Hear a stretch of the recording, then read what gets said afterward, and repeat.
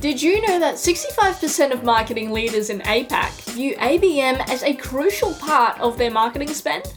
And that the emergence of generative AI is transforming the marketing landscape? Want to learn more marketing insights? Well, download the 2023 State of Account-Based Marketing in APAC report with the link in the pod description.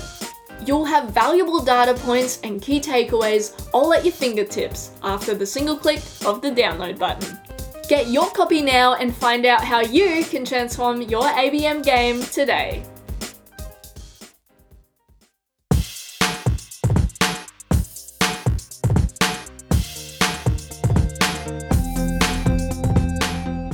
What's up, marketers? It's Liza from Xgrowth, here to wish you a happy holiday season. We'll be back in the new year with more amazing guests, but for now, we'll be rebroadcasting some of our favorite episodes. So grab a drink, get comfy, and enjoy the show. Hello everyone, welcome to another episode. I'm Shun Hoda with Xgrowth, and today I'm talking to Mark McInnes, outbound sales trainer and founder of Sales Development Australia. Mark has a wealth of experience when it comes to building sales development teams and managing them efficiently, and has helped many organizations across Australia and New Zealand do exactly that. I'm excited for us to sit down and chat about how to build a sales development sequence. We will talk about calls, we'll talk about emails, LinkedIn, direct mail, and how to leverage them in your sequence so you can grab the attention of your prospects. On that note, let's dive in. Mark, thanks for joining us. Shaheen, thank you very much for having me back on the Growth Colony podcast. I really appreciate it. It's great to be here. Thank you. It is great to have you back. I had tons of fun last time when you were on, and I think this is also a very topical. It's an area that I think a lot of organizations are expanding in, building that sales development team within the organization. So I think it's very relevant. You're in a very hot area, so super excited for this chat. Thank you very much. Look, it is. It's an exciting space as long as you like it. If you don't like it, it can be a painful space. And I think that's what we're seeing a lot of. There's a lot of people that are trying things that aren't being very successful. There's a whole bunch of really poor advice out there as well. So I'm really pleased to come on to your show and share what I see that's working, what my team's doing, and what my clients are doing. So yeah, cool. So let's talk about that, because I think a lot of the content and examples when it comes to building these sequences, managing SDRs, working with SDRs, a lot of it comes from the big kind of sales engagement platform or CRM platforms.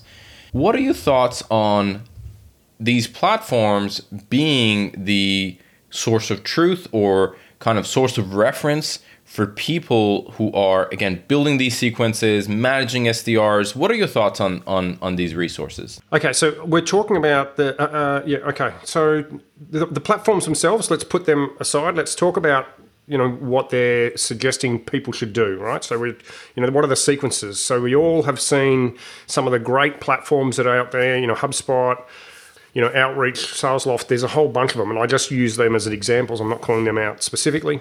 But, they release tools like, hey, this is the cadence that's the best the number one performing B2B cadence, for example, right? What do I think of those? Well, let me try and make it very clear. I think they're fake news. I think in a lot of cases they're deceptive, they're misleading, they're ineffective, they're probably fraudulent, they're poorly written and poorly presented. Is that clear? I think you drove the message home pretty clearly. I think it's a little confused. So you're saying they're not good? Is that what I'm hearing? Okay, so let's just take a step back. So what do these companies? What are they trying to achieve when they release these pieces of documentation? Right. So you're a marketer. Your listeners are marketers. Right. So if we've created a piece of content, what is it that these platforms are trying to do? They're trying to sell their platforms, right? So they're trying to get people to click on the download, put their email address in, and then be contacted. What are the chances that the content that you're getting is actually the best B2B cadence? I'd say it's very low. If you were to look at who's written that cadence in that article, in a lot of cases, it's come from the marketing department of that particular engagement platform, and the goal for that platform is simply to try and get as many downloads as possible, right? So that's their goal. And so you have to think about, how can this B2B cadence be the most effective, right? Or whatever it is, the number one B2B cadence or the most effective cadence or whatever they're using to get you to click on it. So if you have a think about that, like the buying personas and the geographical areas and the communication challenges that we've got across different platforms, across different industries, across different geographical locations is so varied, there cannot possibly be one that is the best. And this whole, you do 18 touches across 27 days is just rubbish. Like when you put that into practice, it doesn't work.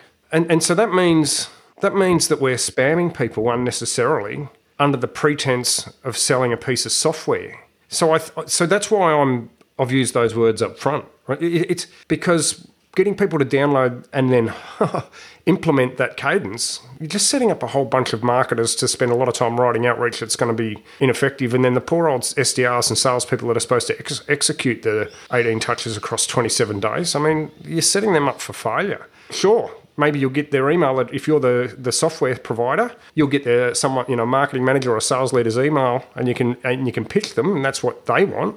But the downstream effect of that is that there's a whole bunch of people doing ineffective outreach. And if you go one step further, there's a couple of thousand prospects that are in that damn cadence. How do you think they feel? Did anyone think about that when they thought about that as a lead magnet? So I don't think that's a great way to go to market.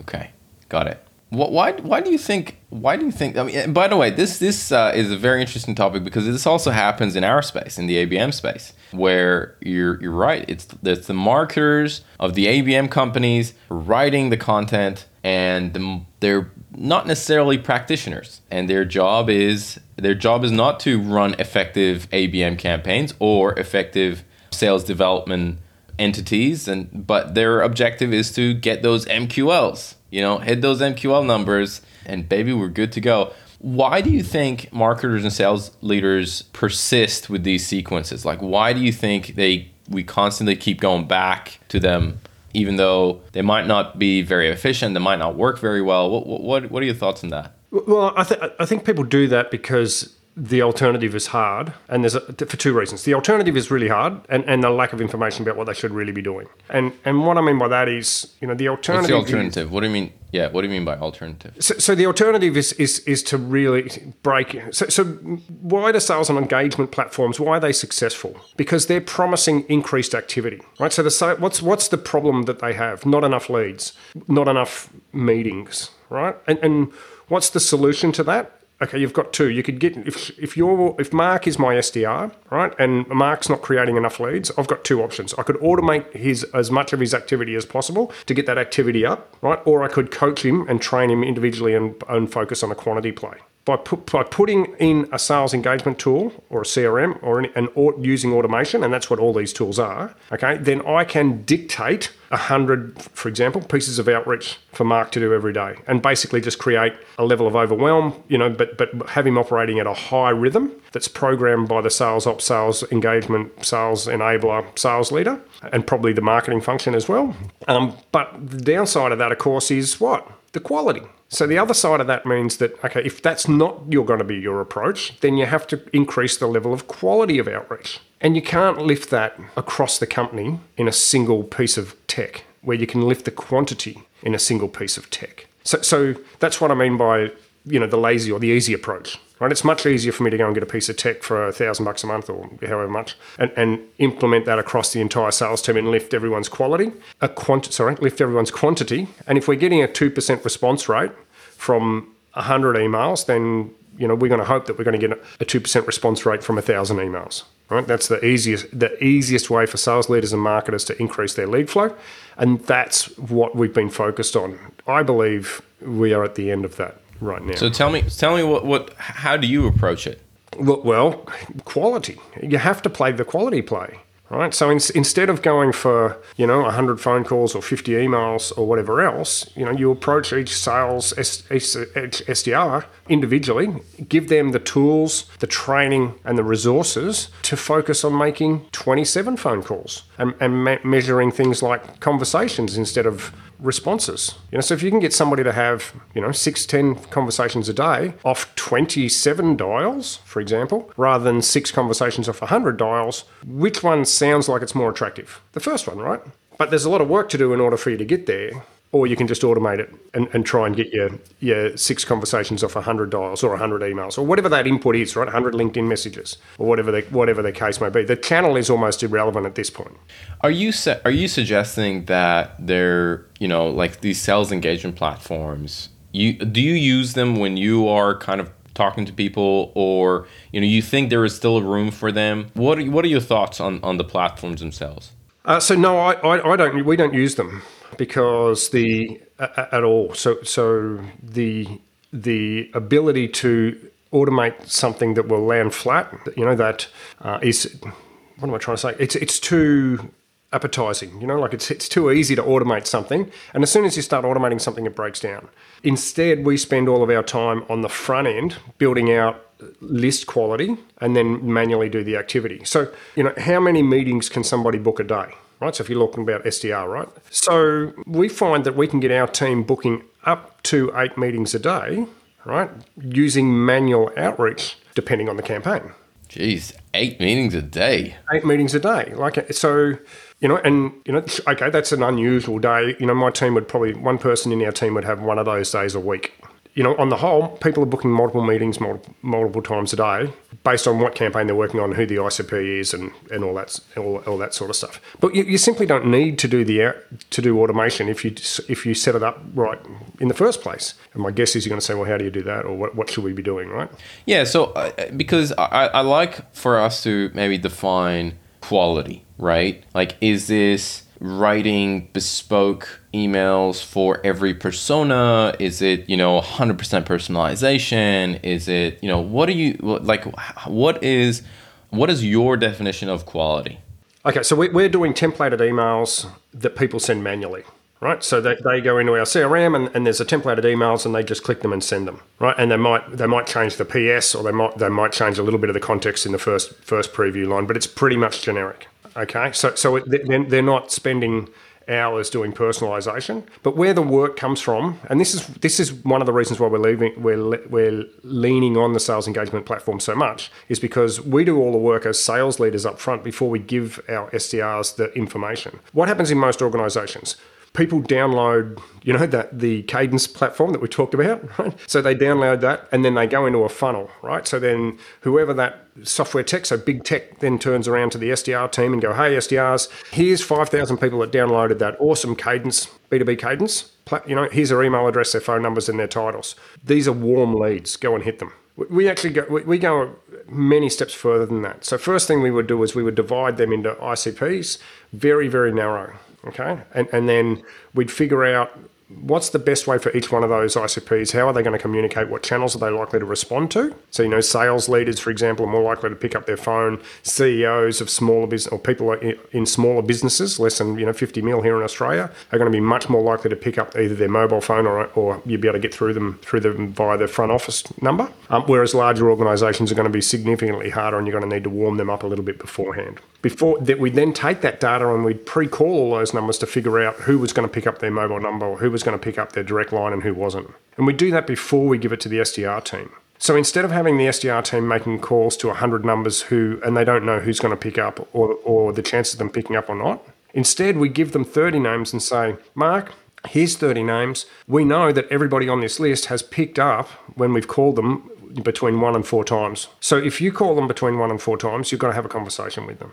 So that completely flips the mindset of the SDR, right? So they're not dialing with Facebook open because they know that they've got like a 30% chance of the pickup. So they're dialing with their script open, right? So we do 45-minute call blocks, and they're all standing up behind their desk, ready to go with a smile on their face, and they've all had a quick conversation beforehand in our Google Meets about what the most likely objections are going to be, what are the talking points for this ICP, what's our 4 most popular next steps, send me something, call me back, and we role play that. We have a quick chat, bang, go make 45 minutes worth of calls. We have a chat going. Everyone's going, just spoke to Mark, just spoke to Trevor, just spoke to Mary, great conversation, and we're where, everyone's giving a high five on, an emoji high five every time somebody gets a conversation. And then at the end of that 45 minutes, we go, how many calls you make, how many conversations do you have, what do we learn? Great. Go back, do your next steps. And then we'll come back an hour later and do another 45-minute calling block, for example. And as a result, we get really good results. But that's because we've done the work beforehand and we haven't just stripped off a heap of data and then sent it to the SDRs to clean up. So that's what I mean by, you've got to do the work before the work. There's a great guy, and anyone that's listening should really be following him or buy his books, Phil M. Jones. He's a really clever speaker out of the UK. I'm a big fan. He's written a couple of books, exactly what to say, exactly how to sell, that sort of thing. They're the names of his books. But he says you've got to do the work before the work, before the work, right? And he's saying you've got to do the planning and the preparation, then the rehearsal, then start selling. And I just love that. And I think too many people are missing the work before the work and they're just trying to do the work. And so we rely on the automation to try and make up for that lack of effort. And of course, what happens is you get an email that's not relevant. So you press delete or spam. Just listening to this, there's a lot of pre-work that you go through. And I feel like a lot of people will be listening to this and they're like, what? You call the numbers to figure out who picks up, and you go through all that effort before the sales team starts dialing. Mind blown. Just crazy amount of work. Well, what's your most valuable resource, right? Well, you started this by saying SDR, sales development, is hot topic. So if your most valuable resource is that it's the most valuable resource is the people to do the work, the good trained people, then treat them with that. And this is the big problem with the SD function right now. So whether it's business development or sales development or inside sales, is they're underappreciated. So I like to tell sales leaders, if you want to build a good SDR team, let's say you've got 100 SDRs, first thing you should do is sack about 33% of them. Okay, get rid of 33%, but keep the budget. And when what you do is, so you might even want to sack, up to 50%, but between 33 and 50%, get rid of those SDRs, then keep the budget and reinvest that budget back into the existing people, the people that you've kept in relation to training, tools, and resources. And that will enable you to provide them with the content that I've just talked, the types of things that I've just talked about. And I guarantee you that the 2/3 of the people left will be booking more meetings than what you had with the 100% of the people there. But we treat the SDR role as the trash can of sales. We get people to come in and, when they're very, very young, and we go make phone calls, to people who you don't know, who aren't expecting it and who haven't been tested. Every day you need to make 80 phone calls, in some cases 120 phone calls a day. And if you're still with us in 12 months, we'll think about promoting you to AE. This is not how you build professionalism in your sales function. This is how you burn kids out. This is how you ruin the sales and marketing function. If you treat them with respect and with the respect that they deserve, and give them a little bit of prestige inside the organisation, people are going to stay. There's professional appointment setters that are really proud of what it is that they do, but there's no place for them in the current sales. Where are they making $200,000 a year? Where are they being put on the pedestal? And I think that's why the SD function is so ruined right now. That's such an interesting way of looking at it, because you're right. SD function is looked at as a junior thing. You're a junior person in the company, and it's really that stepping stone into becoming an AE. And you're saying that stop looking at it that way. Start compensating properly, and you would have really your next move is to become a senior SDR who targets enterprise. That becomes a career path on its own, rather than thinking about your next role as an AE who's responsible for managing clients. Is that fair to say? Yeah, absolutely. I mean, why can't we? So the world of work has changed a lot, right? But why can't we have SDRs that are making terrific money, and are treated with prestige? So there's a difference between those two. Just because you're paid well doesn't mean that you're treated well. If you look at any of the surveys that are available on places like LinkedIn, those polls, you see them all the time. What's the hardest part of your sales role? And everyone says, finding new meetings. Like every business says that getting, breaking ground is the hardest thing. So why is the first thing that we do when someone's good at that role, do we promote them out of it? It just doesn't make sense. So, why can't we have SDRs that live in Noosa or, down on the surf coast in Victoria that make great money, and let's say they've got a target of 35 meetings a month, and, they can set them in 4 hours a day and go surfing, and make, I don't know, 150, 220 grand a year. Why can't they do that? We'd have really good people wanting to do that then. I love that. Yeah, that sounds great. I would sign up for that job. You got any openings, Mark? Because yeah, sure. So average age of our SDR is probably 40. No way! Wow. Yep. Compared to 25 in most organizations. Yep. Because we treat them with respect, we pay them with great money. They're based all over Australia, and there's senior people that can hold a conversation. They book their meetings, they get paid their meeting bonus, and then they disappear because they've made their money, done what they needed to. I love that. Okay. So they're not being rewarded or measured on quantity. They're being rewarded and measured on the quality and the actual outcomes. So it's in their benefit to make 27 calls, have 6 phone calls, and book 1 or 2 meetings. Right? It's not in their benefit to make. And 100. Is there a function that does the checking beforehand? So you know how you were talking about like cleaning the list, calling people, see who answers. So do you have a junior role that kind of does that work? So Kevin, my COO, so he looks after all the data. So that's his most important job. Manage the data, get the data right before you feed it to our people. But yes, but we have sales ops teams that do that data processing, so making the phone calls. So Kevin does that in the first instance to test the data. He's in charge of dividing the data into small ICPs, and then I'm responsible for writing the outreach for each one of those ICPs. So if we took that outreach cadence that we spoke about before, as the lead capture tool, we then divide that into ICPs, and then I'll write the outreach across what sort of channels and what that outreach looks like. So how many times across what time frame, depending on what I think each ICP is going to need.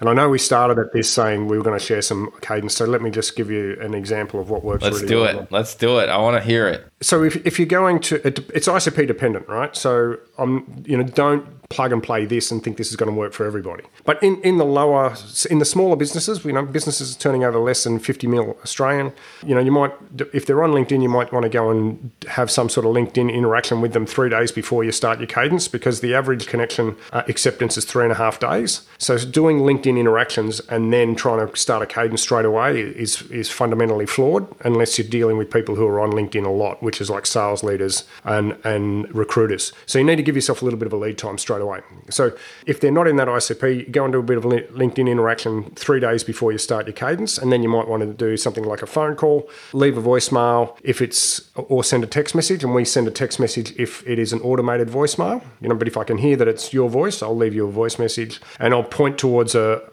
email. So instead of asking for a call back on that voicemail, we just say something like, "Hey Mark, looks like I caught you and haven't caught you, and it looks like understand you wouldn't pick up from a number that you don't know. What I'm going to do is send you an email now. That subject line might be big chickens." And then pick up your phone. Yeah. And then the first line that I put in the email is as per my voicemail or as per my text message. So when that hits people's phone, the preview text reinforces the double reach out. Love it. Right. And then, we might make a phone call on the second or third day, reply to that email. If they are on LinkedIn, we'll go back to that platform.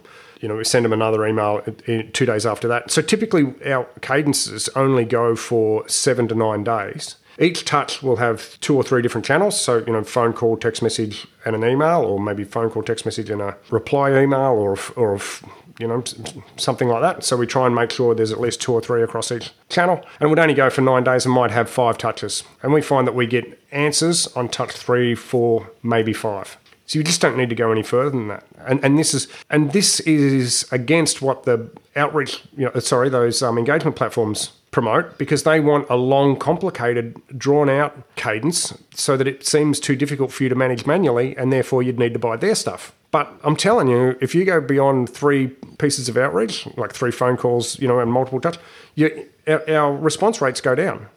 So why would you want to do 17? How many people are responding on touch 17? Yeah. I've got less than 10% response rate on touch 6. So why would I continue when the value, I can just put new leads in and get a 30% response rate?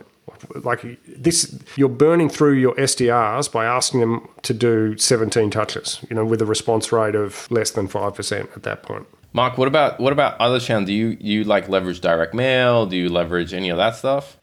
We do. So not to the extent that you guys do. You guys are the absolute gurus when it comes to that stuff. But we send, things like Tim Tams, in a coffee cup. That works really well. And I love doing customized cartoons. So I go and get somebody to create a cartoon, so an original cartoon, and I'll think about what the challenges are for that individual ICP. And then we create cartoons, and the reason why I like these is because we can create them digitally and we can send them across multiple platforms such as email. You can text message them to somebody. You can connect with somebody on LinkedIn and send them the picture there, and you can also print it out, put it on a little bit of card, and send it in the mail. So it's consistent across multiple channels. And so at the moment we're talking about businesses that have been small business owners who have been in business for more than 12 years. And the cartoon says most business owners are now at a fork in the road, growth or exit. Right? So, and we've got a little cartoon of a man at a fork in the road with a mountain and a finish line. You can picture it, right? It's really easy. And then we have a blank space, and my team go into slides and they just customize the cartoon through name and company. So when that lands, most people go, oh, that's cool. We've got a little customized cartoon of me being in fork in the road. And then you can use fork in the road in your email headlines, your narrative on the phone, your voicemail, and people go, oh yeah, I saw that. Right, and you might pay $150, $200 to a freelance guy to draw up a little single line cartoon, and then you can use it across campaign. So we do use direct mail, but in that format. Love it. It's like it's low cost but very effective and very personalized. I love that. Yeah. So they're the sorts of things that we do that they require a little bit more work, but it lifts those response rates to such a high level that it makes it silly not to do it. Yeah, it makes sense. That was, by the way, that was an amazing piece of advice and takeaway. Before we talk about rapid fire questions, is there anything else that you reckon we didn't touch on when it comes to building sequences, things to keep in mind from marketing perspective, from the SDR perspective, from sales perspective? Anything that you think we should touch on before we jump into rapid fire stuff? Okay, so the two things really are, well, there's three. Quality over quantity. Okay, the ICP, divide it super narrow. Right. And most people think, a list of 150 people is not enough. And that's because they're doing too much outreach at once. 150 people is a week's worth of work if you're giving people 20 leads at a time because they're going to be really deliberate about their outreach. Right. So divide your ICPs, get your lists and cut them right down, and then build individual outreach for each one of those. And the piece that goes over the top of that is, then the database management. Check the contact data several times, test it, validate all the emails, validate all the phone numbers before you even give that to the SDRs. And then that way, you don't have to manage on quantity. You can manage on quality. What's the quality of the conversation? How long did you stay in the phone call for? What did you reply to on the email? How did you interact with them on LinkedIn? So you can have those types of conversations when you're not managing such large numbers. Love it. I love it. Thanks for that. And that was a great summary. Xgrowth has helped B2B tech companies design campaigns that open doors in their strategic target accounts, roll out targeted ABM programs, scale ABM programs, and select the right tool and tech stack for a successful ABM initiative. These are all things Xgrowth has helped their clients with. If you're interested to learn how Xgrowth can help your firm's ABM program, check out Xgrowth at xgrowth.com.au. That's xgrowth.com.au and chat with the APAC ABM agency. Okay, I've asked this before, but I'm going to go back to these rapid fire questions and I want to see if things have changed. All right. So the first question I want to ask is, and you've already dropped some insights on this already, but what is one resource, could be a book, a podcast, a blog, whatever it is, that has had a profound impact on the way you work or live? I'm going to add a caveat there, in the last 12 months. So we could double it to 24 months if that makes it easier. I ask this because I know we've gone through some of these questions before. Yep. Okay. So I think probably the 30 Minutes to President's Club podcast is probably the biggest piece of content that I've enjoyed in the last 12 months. 30 Minutes to President's Club. It's Nick Selesky, no, I've said that wrong, and Aman Farokh. They're the two podcast hosts. They're young guns, and they get a lot of really good talent on there to talk about how they do their outreach. So I think that's probably the most valuable piece of resource of the last 12 months. I'm going to check that out for sure. I'm going to check that out. Okay. If you could give one advice to B2B SDRs, what would it be? Slow down to speed up. Slow down your outreach. Slow down the process to speed up the results. Stop trying to get quickly to the end result of a meeting. Instead, go through the process deliberately. Give people the opportunity to look at what it is that you're offering before you try and book the meeting, and you'll actually get faster meetings. Love it. Who are some of the new influencers that are on your radar, and you're looking at what they're doing? Yeah, well, I think this is really important in the sales development space, right? So, sales has a propensity to go and look for the old guys, right? Guys like me or even older that have been in sales all their life and come with the strategy and, authors. Sales development, it's not about how long you've been able to do it. It's like what's working now. So it's very much about recency rather than experience. So as a result, the young guns that you should follow really have got a lot of the answers. So of course there's Amanda and Nick that I spoke about already. Morgan J. Ingram has been around for a little while. He's a good guy. Jed Mahl is another. So that's Marhle, I think, Jed Mahl. So these are young guys that are running, sales development teams in SaaS businesses, and they're, trying things and breaking them. I love it. That's great stuff. Okay, last question. Mm-hmm. What's something that excites you about B2B today? The fact that we're moving away from quantity and into quality, and that means that we've got to be much more creative, which I think, makes sales fun, right? So, it's actually fun to try and come up with some cool outreach ideas, and get people on the phone and see if it sticks. And I think that's what's missing. We've become a little bit robotic, but I'm really excited about the level of creativity that we're going to need to put in to get results. I hear you. And you're right. It does make it a lot more fun versus, oh shit, I got to go through, 500 contacts right now. And I'm just this machine that just smile and dial, baby. Just smile and dial. Just keep going through the motions versus, hey, I'm going to customize this and I'm going to do, yeah, you're completely right. It makes it a lot more pleasurable. And that's such a good point that you bring up. Yeah. So and as crazy as this will sound, that even goes to your cold calls, right? So if you're making cold calls with a genuine sense of curiosity about what's going to resonate and what's not, then you stop trying to book the meeting and you start saying, hey, Mark, is this of any interest to you just out of the or am I way off? Because I'm trying to figure this out. And guess what? That changes the conversation 100%. So people start saying, oh, you're close. Why are you ringing me up anyway? And then you're in the conversation. I love it. Mark, this has been, as always, an awesome conversation. Just want to say thank you for coming on the podcast again, and I always learn tons when we have a chat. So thank you so much for your time, and thanks again for joining us. My pleasure. Thank you very much for having me on, Shaheen. Today's episode of Growth Colony was produced by Alexander Hipwell and Liza Maywald. It was edited by Dave Samito with additional editing by Liza Maywald and music arrangement by Alexander and Liza. Special thanks to Tina Wabe. We couldn't make the show without you. Growth Colony is hosted by Shaheen Hoda, Director of Growth at Xgrowth. If you enjoy the podcast, please subscribe and give us a rating on Spotify or Apple Podcasts. Do you think you'd be a great guest or just keen for a chat? Send through an email at podcast@xgrowth.com.au. That's podcast@xgrowth.com.au. That's all for now. We'll catch you next week, right here on Growth Colony.